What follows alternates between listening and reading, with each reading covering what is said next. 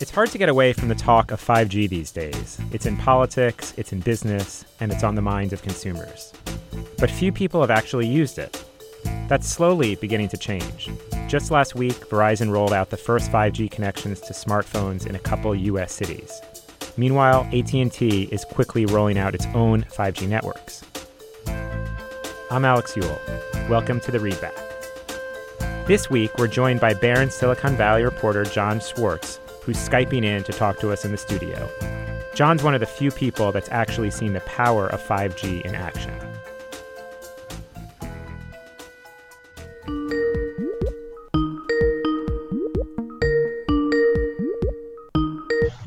Hey, John. Yeah, is that better? Yeah, you sound good. Okay, good. Now, my wife's opening the garage door. Oh, my God. Okay, she closed it. So, John, you cover tech for Barron's in Silicon Valley. What were you doing in the Dallas Cowboys football stadium this past week? I was in Dallas to experience firsthand 5G and the incredible power and speed of 5G. I was invited by AT&T as the first person to test the new network. And what I basically experienced was my phone speed jumped 6 times instantaneously, and what it could mean for me as a spectator at future football games.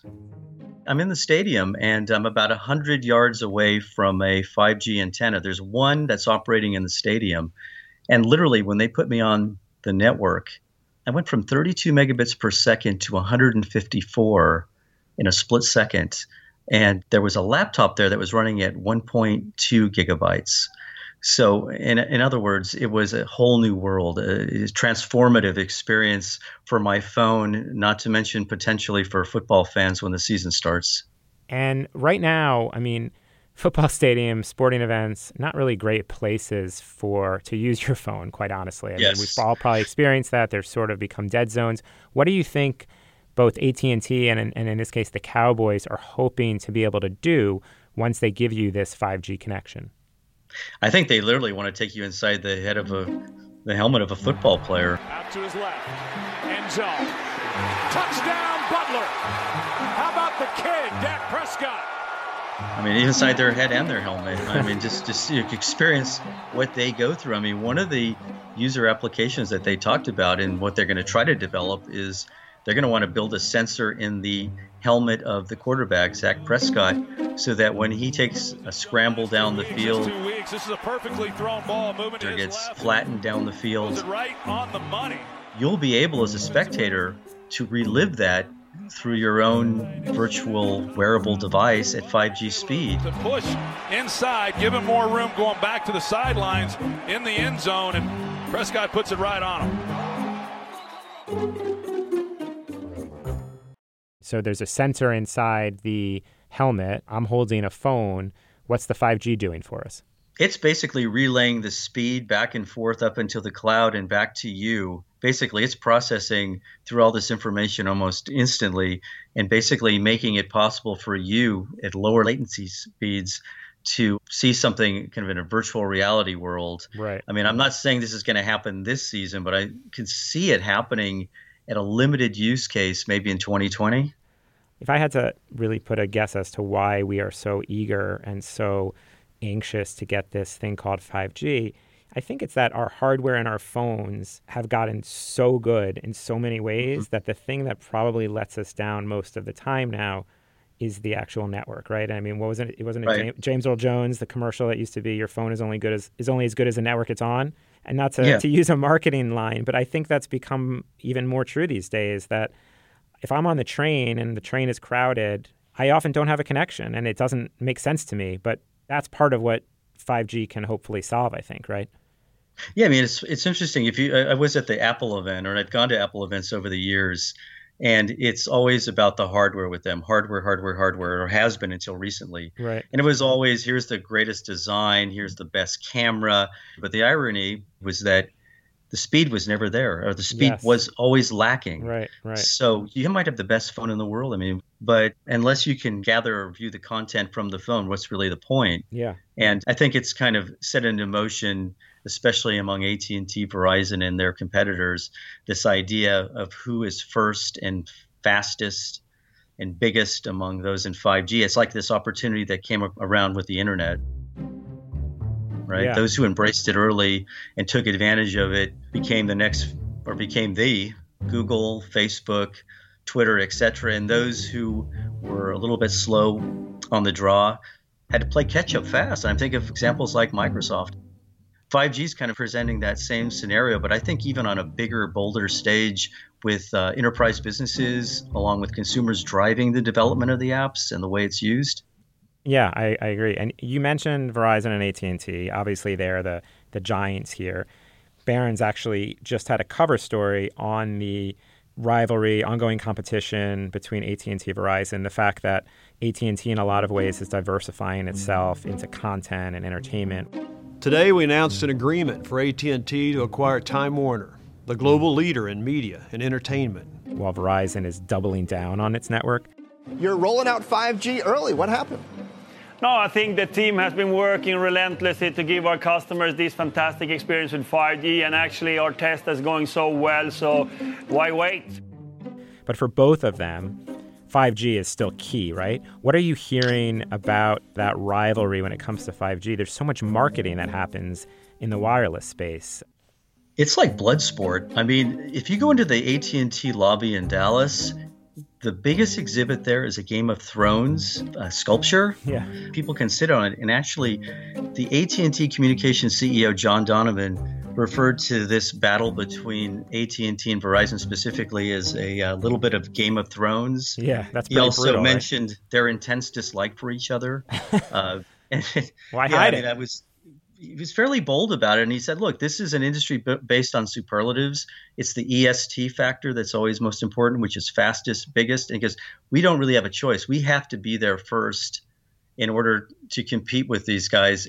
You know, the more I talked with AT&T Communications CEO John Donovan, the more apparent the pressure that's on him for AT&T to win the 5G war. He seems almost borderline obsessed with it, and has referred to it, I guess, in our cover story as nothing short of a religious war. And one of the reasons why is that so many of AT&T's large business customers are basically going to adopt 5G. Right. So they have to collaborate with those companies on best case uses of 5G in order to not just keep those businesses, but to enhance them. They have to think about this in terms of their consumer side. I can't think of anything more significant that they have to tackle technology-wise than that over the next couple of years. And right. They are devoting a lot of time, people, resources. I mean, I went to the park for this demo and expected to run into maybe one or two people. They had a team of like 8 engineers there testing it. Wow. I think this also goes well beyond sporting events, right? Right. I mean, think of autonomous cars and vehicles. I mean, before the auto industry was dependent on things like oil and gas, and now it's dependent on speed. And data. I mean, if you add 5G to an autonomous vehicle, and as well as the transportation systems that navigate those vehicles, think of what you could do in terms of efficiency and autonomous cars communicating with each other, moving throughout cities. Fewer people have to drive. The AT&T Communications CEO told me in the scenario parking lots would be turned into parks because they wouldn't be necessary. It could basically change the dynamic of a city's streets in ways we don't know. And the reason that 5G is relevant here, I mean, a lot of that is cars. So what makes the 5G kind of the connective tissue?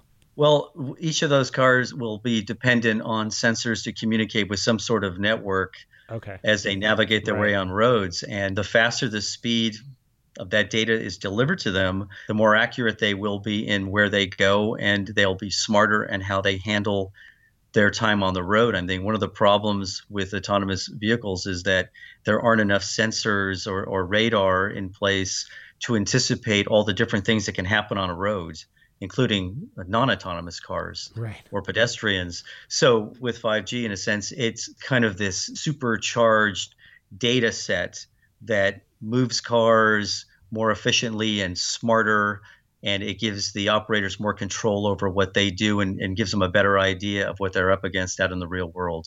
Got it. One thing that's occurred to me in all of our reporting about 5G in the last few months is how so much of it is still hype versus reality. You now have these tests of the latest 5G networks.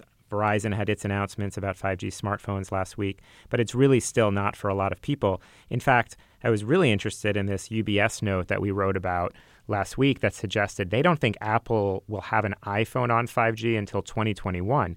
So that's still 2 years from now.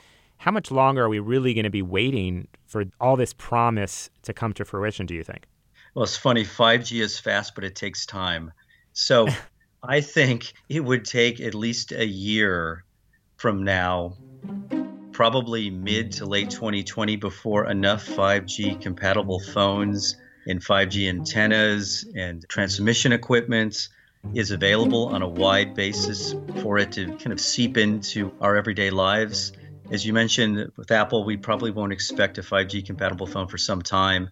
Samsung will have some. There'll be certain models, but there won't be nearly enough to make a quantum leap for, I almost would say 18 months to 2 years, the more I think about it. It's just we've got the speed. We just don't have the devices, right, and we don't have the infrastructure built. It's like having a superhighway, right? You build a superhighway, but until you lay the foundation and the cement and then build the cars that can travel at the speeds on that highway, it doesn't happen. So we're still in that sort of what good is it phase. Right. Thanks, John. Thanks for having me.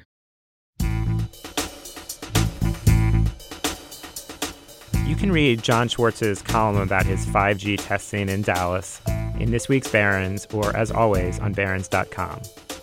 One housekeeping note before we leave. Within the next week, we'll be updating our podcast stream. The move sets us up to keep the readback growing, but depending on your settings, your podcast app might automatically download all of our older episodes. To avoid this, just go to your settings and limit the number of episodes you download to, say, the 3 most recent. That'll keep only the new episodes coming straight to your feed. I'm Alex Ewell. The show is produced by Meta Looksoft. The readback will return next Wednesday.